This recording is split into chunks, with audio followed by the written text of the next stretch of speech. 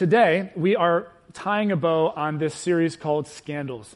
And we have been looking at the life of King David. This is the famous David of David and Goliath. This is the David who had this famous scandalous affair with Bathsheba. And, you know, David had incredible beginnings, but he did not end well. Just a life embroiled in scandal. And today we are going to look at some famous last words of this man, David, as he's talking to his son and his successor, Solomon. Now, I was Googling famous last words this past week. I was just interested in what some other famous people had said as they were dying. What were their last words? And so I wanted to share a few. I'm going to bet that a number of you can guess some of these. So we'll play a little trivia. Okay, who said these famous last words? Et tu, Brute? Very good. Okay, Julius Caesar. How about this one? Father, into my hands I commit my spirit. That's Jesus. Okay, so I'm just warming you guys up, trying to help you feel good before we get to the hard ones, okay? So here's a tough one. First service did not get this. These were the last words of a guy who lived within the last century. How were the receipts today at Madison Square Garden? Not Rockefeller, good guess. Anyone else with a guess? How are the receipts today at Madison Square Garden? Last words. Okay, I'll give you a little hint. Let's throw it up on the screen. P.T. Barnum. Allegedly, of course, I Googled it, so don't send me an email if it's not right. Okay, it's cool. I believe you. He was really worried about what the cash flow situation was like. Here's another one. Again, first service didn't get this one. So this guy said to his housekeeper, who was trying to document his famous last words, as she was in there trying to write, this is what he said to her. These are the last words of this guy. Go on, get out. Last words are for fools who haven't said enough. Who said that? He was German. Philosopher.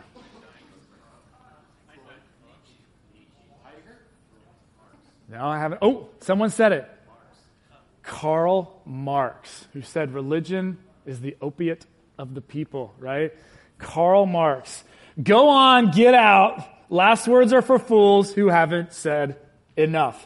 Okay, I'm going to give you one more. You're not going to guess this one because this guy's not so well known, but there's an American revolutionary general named Ethan Allen.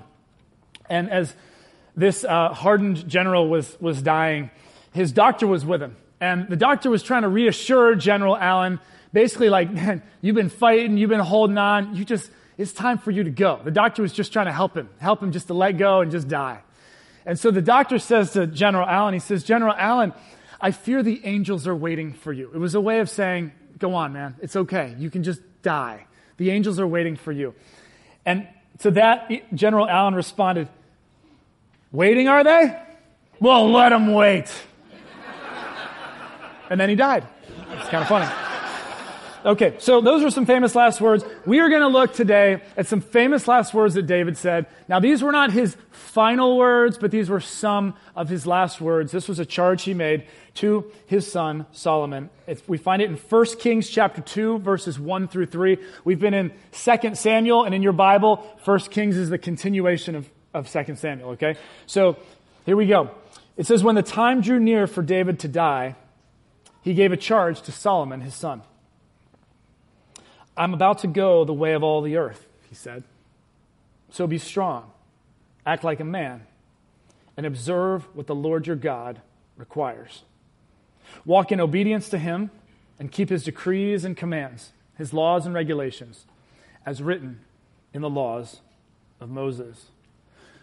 All those words that David spoke right there were driving at one main thing he was trying to impress upon his son who would take over as king.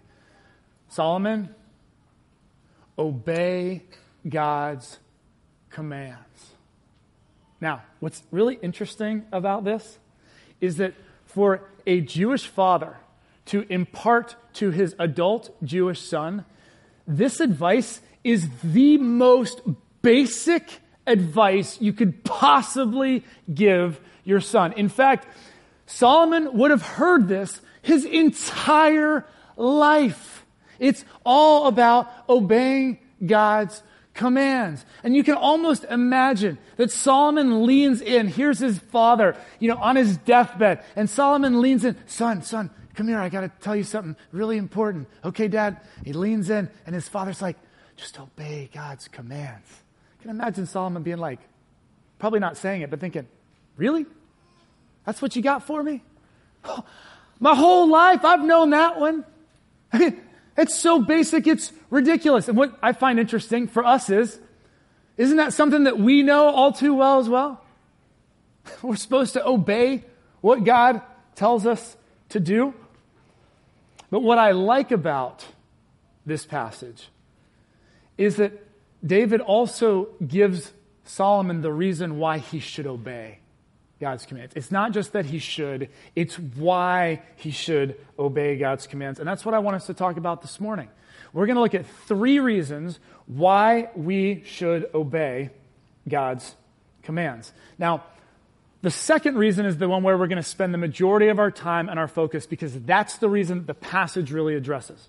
Okay? But that's bookended by reason number 1 and reason number 3, which we're going to talk about just quickly. So, the first reason why we should obey God's commands is because God says so. Plain and simple, because God says so. So, my wife Becky and I, we have 3 kids, age 5, 7, and 9. And our parenting style is very much that we try, when we give our kids some sort of I don't call it a command, but when we're telling them to do something or not to do something, we try and explain why. That's how both of us like to understand things, the why. I'm sure most of us in this room would agree with that. And so we like to try and tell our kids. So, why do I have to put on my seatbelt? Well, you got to put your seatbelt on because we don't want you to go flying through the windshield if we get in an accident. You need to put on your bike helmet before you ride your bike. Well, why do I have to do that? When you talk about, you only get one brain, and if it's splattered on the sidewalk, that's not good, right?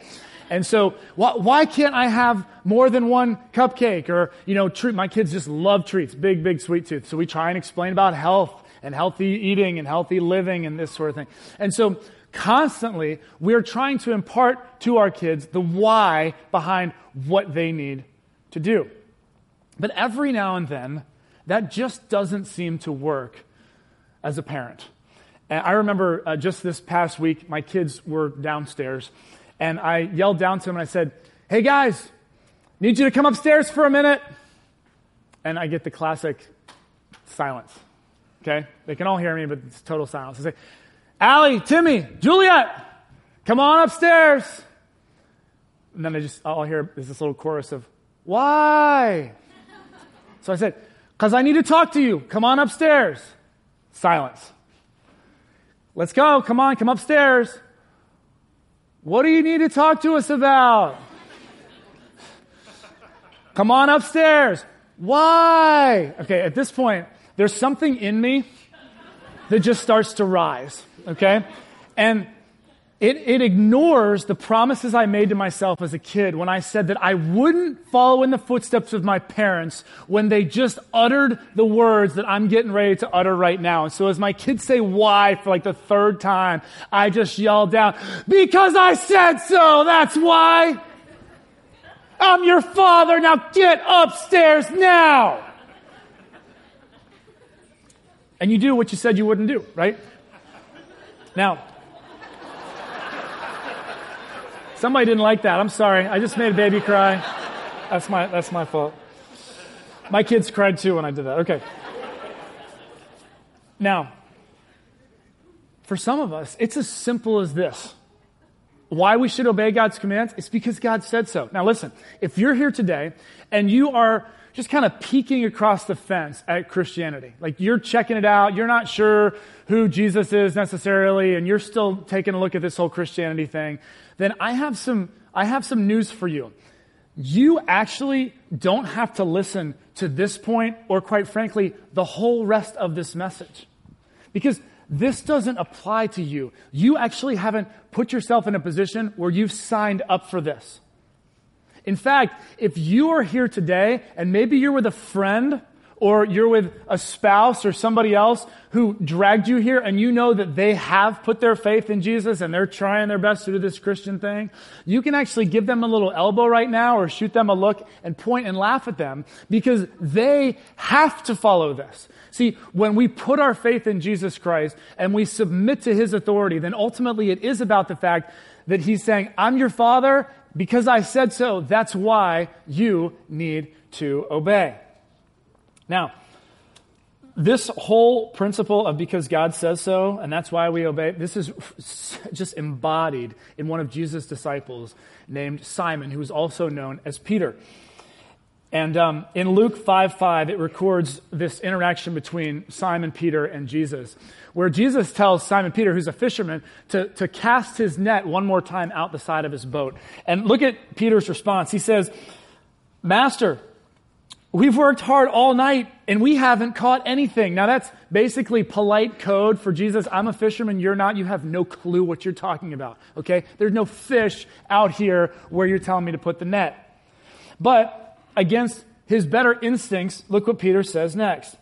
But because you say so, I will let down the nets. And what ensues is ridiculous fishing. It is crazy. It's a catch so big, he can't even pull in the net. As a result of this attitude that Peter had, don't miss this. These are 6 words that for some of you, you need to underline and make these your words because this, quite frankly, is your struggle when it comes to obeying God. And here are the words.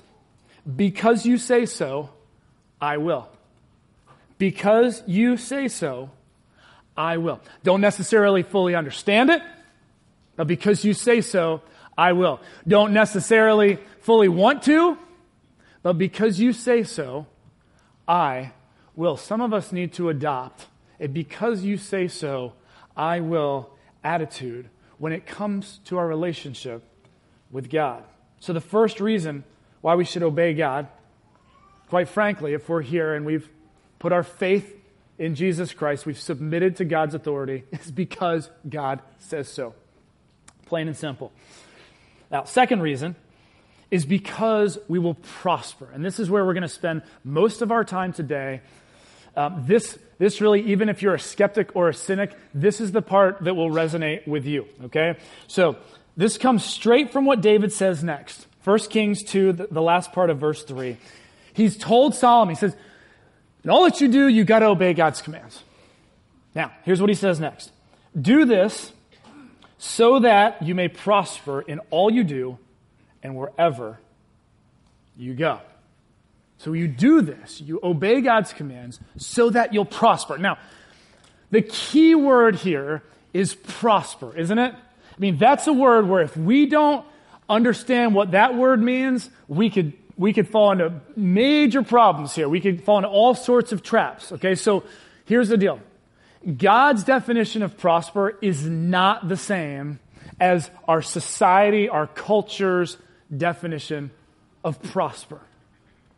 The way the world thinks about prosperity has to do with fame. It has to do with fortune. It has to do with how everything looks on the outside.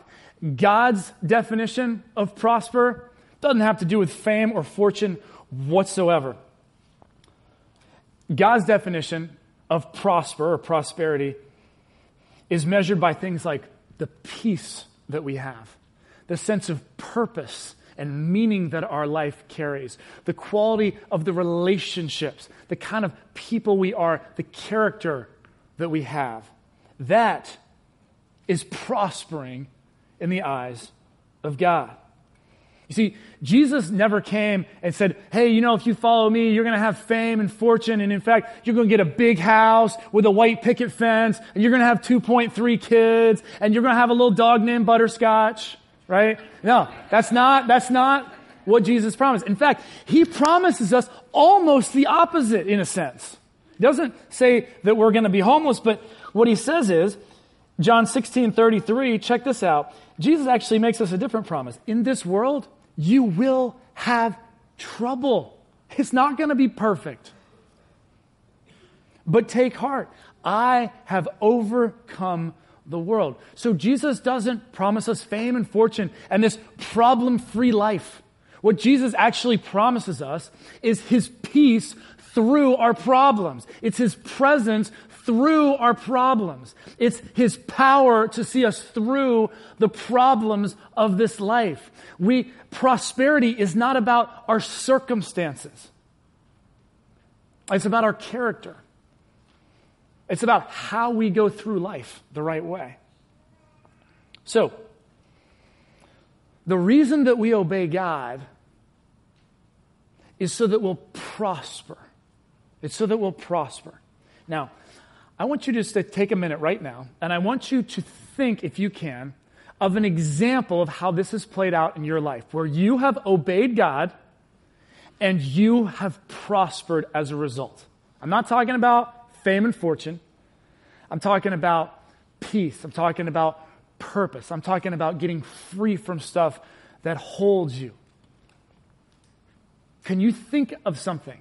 I want you to try and think of an example right now of a time you've obeyed God and you have prospered. Because let me tell you, this is the value add of your faith, of obeying God. Now, for some of you, something came to mind real quick. For others of you, you're like, man, I have no clue. I'm trying. I got nothing, man. So here's what I'm going to do. I want to share some examples of how this biblical principle of if we obey, we will prosper has played out in my life. Okay? These haven't been easy. Sometimes they've been really messy. But I'm going to give you 6 examples of how this principle of our obedience leads to our prosperity has played out in my life, in my Christian journey. Okay? And along the way, if this resonates with you, you realize, oh yeah, that happened to me. Okay? Make note of that. The goal here is that ultimately, especially as we lead into our next series called Pass It On, that you would actually be able to think of ways that you've been blessed as a result of your faith and obeying God. So that when you're trying to have a conversation about God, which we're going to talk about starting next week, you're trying to have a conversation about God, and then they say, well, why? Tell me, what is it about faith for you? Or why do you go to church? Or, what is that about for you? You're not supposed to give them some canned response. It's not, oh shoot, where was that? What page was that on that I was supposed? No. It's supposed to come from your experience in your relationship with God. So as I go through these, I want you to be noting, yes, that's me.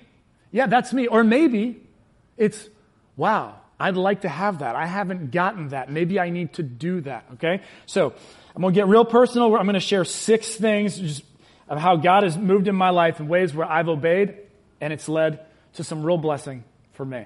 The first one is in the area of peace. Peace. So I know none of you are like this, but I can be somewhat of an intense type A, high-stress person. I know in Washington, D.C., none of us are like that. We're all very, very laid back, just roll with everything, right? So I'm a firstborn, and I can get amped up, and I can get anxious, and I can worry about things, or I can dwell on things and think about things. And what I found is that as I have really reflected on something that Jesus said, it's helped me tremendously in the area of stress and anxiety. And that is from Jesus' Sermon on the Mount in the Gospel of Matthew, chapter 6, where Jesus is doing this teaching about worry. And what Jesus says, and I've just taken the very beginning and the very end. If this is your issue, you need to read this whole thing because it's powerful. But basically, Jesus gives us a command in Matthew 6:25. Therefore, I tell you, do not worry. That is a command. That means we have control over this thing, okay? So, do not worry. And then he goes through this whole deal. And then at the very end, he gives us the antidote to worry. Because if you've ever tried not to do something, you end up what? Doing it, right? I'm not going to do it, I'm not going to do it, I'm not going to do it. You end up doing it. So, he says, do not worry, and then at the very end, but seek first his kingdom and his righteousness. So God says, okay, don't worry, stop worrying, and instead focus all that energy and attention on God. Take that to God, bring that to God. And I got to tell you guys, this has been such a blessing to me. Obeying this command, I have been so blessed by doing this. Now, I don't always get this right. There are some times I just enjoy worrying and I'm just going to worry. I'm just going to be stressed and it doesn't happen. There's other times where I try and seek first and I don't have any peace. But there's a lot of times where I put this command into play, and after I've done it, I have a lot of peace. I'm prospering in that area. Oftentimes, that's the way it goes. Let me give you another one. Purpose. So, ever since I've been a teenager and I've thought about what I want to do with my life, and I want my life to mean something. I want to have a life of meaning and significance and purpose. And what I've found is that by pushing in to what Jesus talked so much about, I've found a lot of that purpose in my life. Jesus over and over and over again talks about the importance of serving. In fact, he even says that he didn't come to be served, but he came to serve. So if he came to serve, then we as followers of his, then our job is to serve. It's to consider other people better than us and to serve them.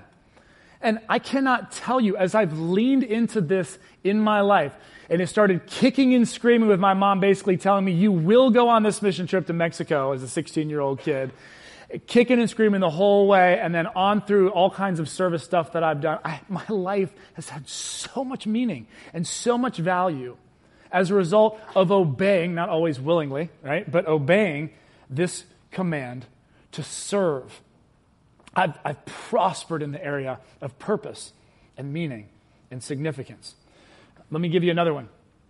So I don't know what it is, but I've always had a thing for money. Like when I was a real little kid, something about money intrigued me. I liked the coins. I liked collecting them. I liked the dollar bills, I like to hold those things in my hand.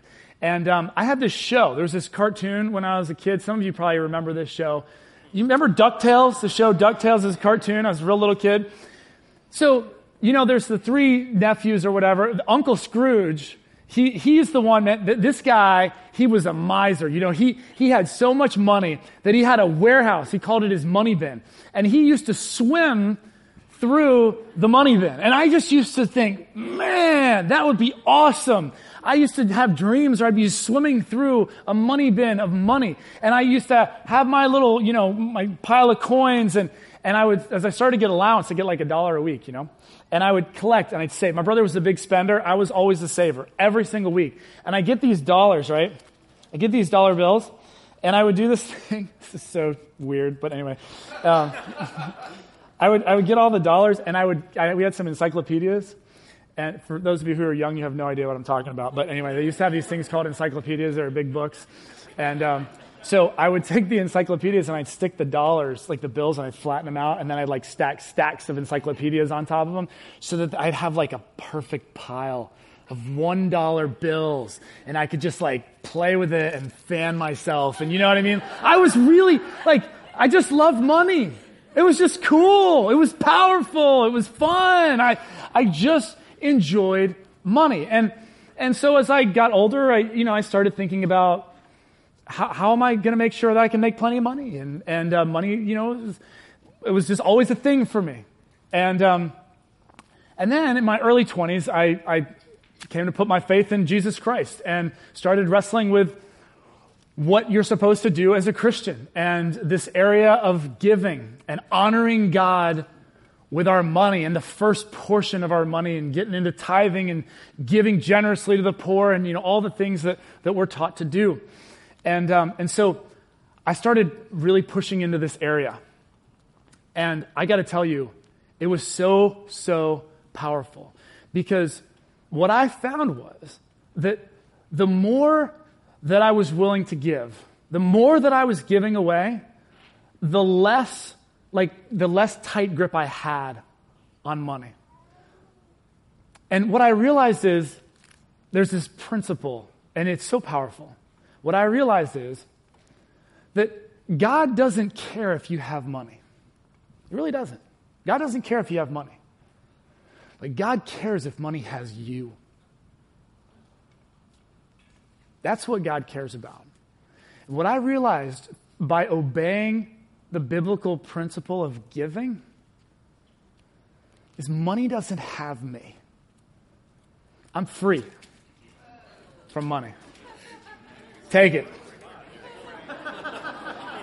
Some of you, money has you right now. Money has you. You're thinking about it. Go ahead. Bend down. It's all counterfeit bills. It's all counterfeit bills. I'm just kidding. There you go. You got something good. All right. So by obeying God's command to give, I've really experienced freedom in the areas of money. It doesn't mean that I don't think about it anymore or I'm careless with it. I'm very, very careful with money, but it doesn't have me. You know what I'm saying? It doesn't have me. Some of you are here and it has you a little bit. And pray about that one. Let me give you another one. This is in the area of alcohol. So in my late teens and my early 20s, I found that alcohol could be a really helpful substance for me in some areas of my life, particularly when it came to this rather unfamiliar species called the female, and just approaching the female gender and how conversations could go if I had had several drinks of alcohol, and it just kind of made things a lot easier, a lot smoother. In fact, just socially, just kind of, it helped me in some aspects that way. And I also found that alcohol had another benefit for me because, you see, I am a terrible dancer. A terrible dancer. And I mean, I don't have any rhythm at all. Like there can be a beat and I hear it, but my body just doesn't get that. It doesn't move with the rhythm at all. And so I really only got 2 dance moves. You know, I've got the John Travolta, you know, like the Grease thing. Like this is it. This is one of them right here. And then the other moves, like the Cabbage Patch or the churn, make butter, you know. That can't get you through like a whole evening on the dance floor, just those 2 moves. It just doesn't happen, you know? And so my moves kind of involve me doing something with my fists, and this is it, baby. Like, I'm rolling. This is all the dance move that I got, okay? And I just found that alcohol, when I was drinking a lot of alcohol, man, like, my dancing got a lot better. It really didn't. It didn't. I just thought it did. Right? So, well then, you know, fast forward a few years and I've had this encounter with God and I put my faith in Jesus and I'm trying to follow Him. And I come across Ephesians 5:18 in the New Testament, which says, "Do not get drunk on wine, which leads to debauchery." And I thought, oh, it doesn't say anything about beer or hard alcohol. That's excellent. Don't get drunk. And man, I wrestled with this one. I mean, this one hurt because this wasn't necessarily just about social conversations or my dance moves, which are still, well, you just saw them, so you know. But this was kind of about my whole social context, you know, my world, all my friends and what we did on the weekends. And this was a really hard one for me. But I just felt like God was saying, you know what? It's okay. You're afraid. You don't know how it's going to go. This is a hard command, but you can do it. And so I did. And I just said, you know what? Dang it, I'm going to do it, okay? That was kind of how it felt. And you know what I found? That first year was really hard. And this wasn't a chemical dependency thing for me. I know for some of you it is. That wasn't it for me. It was a social thing for me. And that's why it was really hard. But I found that by obeying this command that God impressed upon me, I found tremendous blessing in it. Because you know what was interesting? I discovered the reason why I was drinking alcohol in large quantities. It was actually to mask my insecurities. That's what it was there for. I have a pretty good time sober. Most of my life I had. And this was just a way to kind of just help me get over a couple of hurdles that I didn't necessarily want to face without that substance. But when I decided I wasn't going to use that substance anymore and I was going to rely on the Spirit, which is what Ephesians 5:18 said, I had to face my insecurities head on. And you know what? I have been so blessed because now I've been able to overcome those and pushed past those. That's why, don't you realize, I just danced for all of you up on the stage. Okay? Praise God. All right? So by obeying, I have really been set free in that area of my life. I got two more for you quick. The first one is in the area of my marriage. So Becky and I have almost been married now for 12 years. And our marriage, just like any other marriage in the world, and there's a lot of good stuff. And we have struggles. I mean, we have our issues. There's good days and bad. There's highs and lows. But I can tell you one thing about my marriage. My marriage is smoking hot. All right? It is smoking hot. And in fact, just to be honest, the reason that we have 3 kids is because my wife just can't keep her hands off me. I mean, that's just the truth of the situation. And being a good husband, I remember the verse that talks about, your body is not your own, it belongs to your spouse. And so I say, okay, babe, I'm really not in the mood, but because, I'm called to lay down my life, I will sacrifice, I will serve you. Okay? I can't believe we don't have more kids, actually. But anyway, one of the primary reasons why my marriage is smoking hot is because I've kind of been forced to push into another command that God gives us. And that's found in the New Testament in 1 Corinthians chapter 6, verse 18, which says that we are to flee from sexual immorality. Flee from sexual immorality, like to run as fast as we can the other way. And one of the things that I had to do is actually because it was my job. Some of you probably remember this, but I was really forced to wrestle with exactly what this meant. And I was tasked with doing a sermon many, many, many years ago. It was in the early days when I was on staff. And it was called Porn Sunday. That was the sermon. I had to do it. I did about a month's worth of research on it, and it absolutely blew my mind. It was crazy. Because you see, man, before Jesus, before becoming a Christian, like rewind to college and post-college, like sitting there going, what's the big deal? It's not really hurting anybody. No big thing. Everybody seems to be using it. So what's the harm? What's the big deal? But man, that month of research I had to do on that Porn Sunday talk was unbelievable, you guys. It's unbelievable. What pornography does to us, what it does to our level of sexual satisfaction, how it decreases our sexual performance, just how it just messes so many things up from the way that God intended them to be. Now, we kicked off this scandal series, and I don't know if you heard the first message in the series or not. We talked about David's rooftop, and today our rooftop is the internet. And I told you about this great porn experiment, this TED Talk, the great porn experiment. If you have not listened to that talk yet, shame on you. You need to go and take 15 minutes and listen to the talk. Not right now, okay? And here's why. This is not a biblical talk. It's not a Christian talk. It's not a Jesus talk. It's not even a talk on morality. This is a talk on science. This is a talk on, neurologically speaking, what porn does to the human being. That's it. It's fascinating. It's actually terrifying.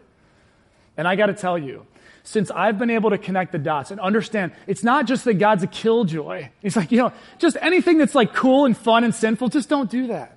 Because I just want you to just be bored. That's not God. God's saying, I love you so much. Don't get involved with the stuff that is going to short circuit your life. I got to tell you, I've been so blessed in this area of my life. So blessed. That's why my marriage is smoking hot. I am not even kidding you. I'm not trying to be dramatic. Man, that's awesome stuff. Okay, and then last one I want to talk to you about.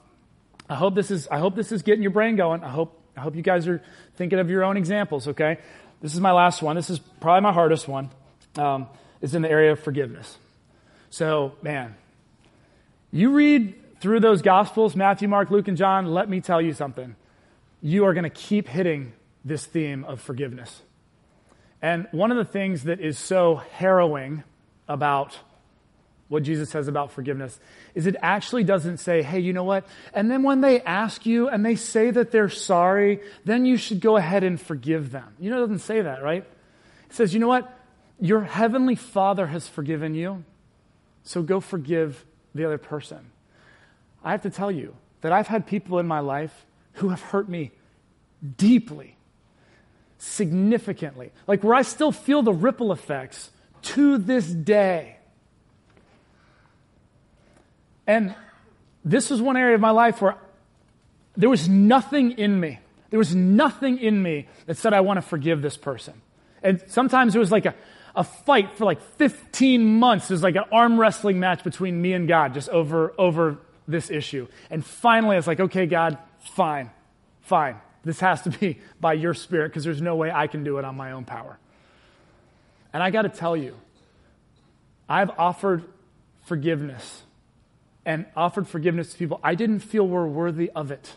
I didn't feel like they were worthy of it. And can I just tell you, it has set me free.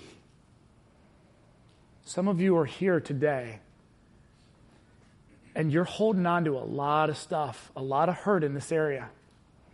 And that person's not knocking on your door asking for forgiveness. But God is. God's knocking. And he's saying, you got to forgive. You got to forgive. You need to wrestle with that. And I got to tell you, it's not easy. And listen to me.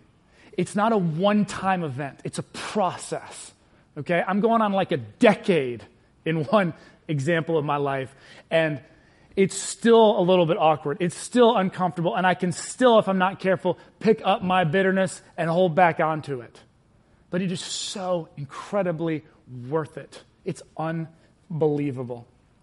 So, think about your life. Think about ways that you've obeyed God and how you've prospered. Or maybe you're thinking about a way that you need to obey because you want prosperity in some way. Maybe that's what God's dealing with you on right now. I just want to say one other thing while we're on this topic. If you're here today and maybe you are really still trying to figure out who Jesus is and was he really God and did he really die for my sins and what's this whole deal, or was he just some teacher or whatever, or maybe you're here and you just feel like, boy, you just wish your faith were a little bit more real, like you just wish you could feel a little bit more because you're just struggling. You're in a place where you're struggling, okay? If you're in either of those two places this morning, I want to share with you a verse. Jesus said in the Gospel of John 7:17, it's one of my favorite things that Jesus ever said. I've said it before. I want to say it again. Jesus said these words. He says, anyone who chooses to do the will of God will find out whether my teaching comes from God or whether I speak on my own.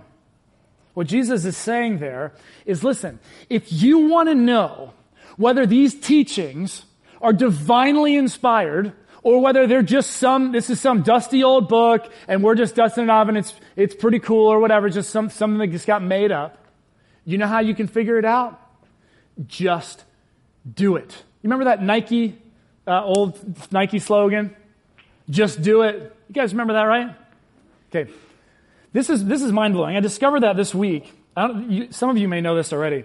But did you know that this slogan actually was inspired by these words of Jesus right here in John 7:17. Did you guys know that? It's absolutely not true. It's absolutely not true. I'm kidding. It should have inspired it though. I mean, it's right there, okay? Nike had it right. Jesus was talking to him, they didn't even realize. They didn't give him the credit he deserved, but here's the deal. If you want to know whether this stuff is real, just start doing it. You'll figure it out. That's my story. That is my story. I just started to obey things. Sometimes I didn't want to. Other times I said, okay, I'm going to give this a shot. And I just started receiving blessings. Again, not in the way the world blesses, but in the way that God blesses. And I encourage you to think about that for yourself. Now, I got one last little fill-in, and this is really important, so you cannot miss this. If you miss this, you can really get yourself in a lot of trouble in your faith, okay? So the last reason why we should obey what God tells us to do is because of what God has done for us. It's because of what God has done for us. Now, It's very easy to get this backwards, and I'm going to tell you how dangerous it is if we get this one backwards, okay? If you are obeying God because you have something coming up, and you're like, man, I really need God to come through for me in this area. I got a big meeting with the boss in a couple weeks. Then my kids got this big deal thing going on. Then I got this hot date coming up, or, whatever it is. If you're like, man, I've got to be in church this Sunday. Boy, I'm not going to miss it. I might even be at both services, Or, man, I'm going to be praying this week. I've been praying all week because I need God to come through for me. Okay? If you're praying or you're obeying God so that somehow God will kind of owe you one, you are setting yourself up for a huge, huge fall. And many of us in this room would probably say, yep, I've been there. Yep, I have done that. Yeah, you don't have to raise your hand, but it's cool that you did. I like that. Because what happens, here's the deal. What happens when God doesn't come through just how we want it, in the timing that we had planned? What happens? Oh man, we're ticked, aren't we? We're either ticked, we're really disappointed. I mean, it's not good because we fell into a trap of treating God like a genie in a bottle, didn't we? And I got to tell you, if you're here today and you find that you're frustrated a little bit with how life has turned out for you, it could be that you've fallen into this trap, you guys. And I just want to say, just with as much love as I can, but as truthfully as I can, that if you're frustrated, there's a good chance, whether you admit it or not, that you're really frustrated with God over what's going on. You may not admit that, but you're probably frustrated with God. And a lot of it probably stems from the fact that you feel like God owes this to you. Based on what you've done, how you've lived, you're a good person. Why hasn't God come through for you? And I have to tell you, with as much love as I can, that's totally backwards. It's totally backwards. It will lead you down roads you don't want to go down. It will lead you to turn your back on God. So instead of us obeying God so that God will do something for us, we obey God because of what God has done for us. This is so incredibly important. Our obedience is in response to God.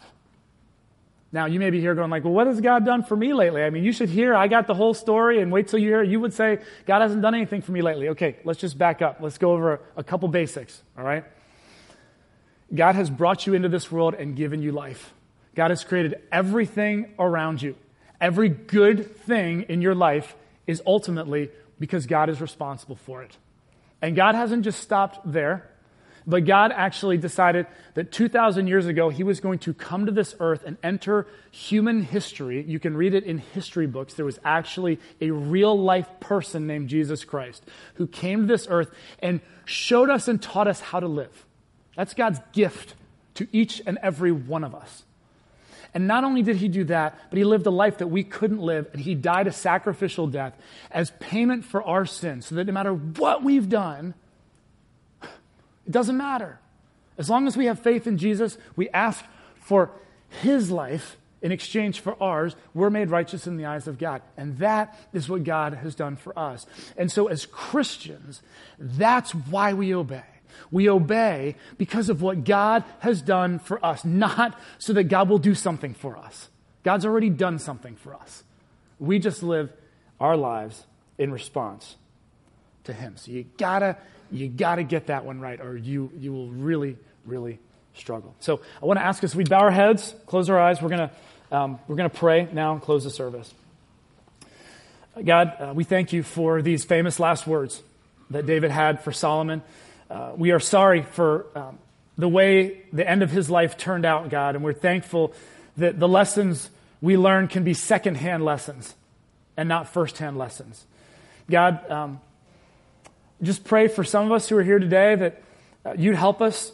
We actually know what we need to do. We just need a because you say so, I will attitude. God, you know best. If we just do it, we'll be blessed. Lord, we thank you that you don't just stop there, though, that you give us these commands because you love us and because you want to prosper us. And I just pray, God, that you would prosper us in this room, God, that you would impress upon us things we need to obey because, God, you want to bless us in areas of our lives. I pray you'd bring those things to our minds right now. And God, I pray that it would be in response to what you've done for us, that we're not obeying you somehow so that you'd come through for us next week or next month or whatever, but that we would just be obedient to you in response to you. Just in an attitude of prayer with your eyes closed and your heads bowed right now, I just want to ask you to think for a minute back to this idea of obedience. And is there something right now that you know you need to obey? Maybe there's something that every time you get to that part of the Bible, you just kind of flip over that part. And you think, you know what? I don't know, man, that part doesn't necessarily apply to me today, or that part's really intense and that's out of context, or God, you know I couldn't handle that right now. So I can't deal with obeying that part right now. What is that thing that you struggle with when it comes to obeying God?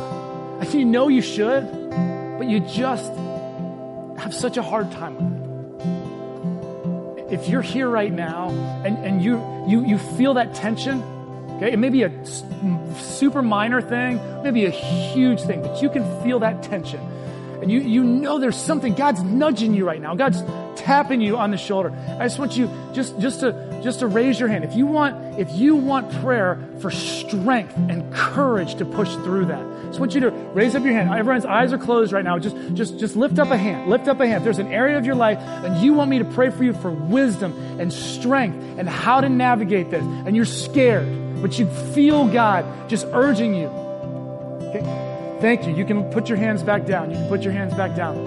I want to pray for you. God, thank you for those in this room who feel that tension. We know we need to take a step, but quite frankly, it's scary. And we don't know if we've got the strength. We don't know if we've got the conviction. We don't know if we've got the staying power to get there. God, we thank you that we don't have to do that on our own. That you promise by your Holy Spirit that you will empower us. I pray, God, you would give courage to everyone who had the courage to raise their hand, that you would help them to take a step of faith and obey you in an area of their life where they feel your nudging.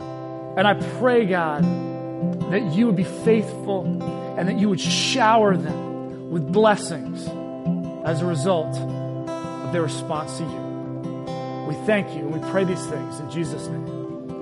Amen. Thanks for listening to this week's message. Grace Community Church, a church for people who don't go to church, meets on Sundays at 9:30 a.m. and 11 a.m. in Arlington, Virginia. Connect with us anytime at trygrace.org.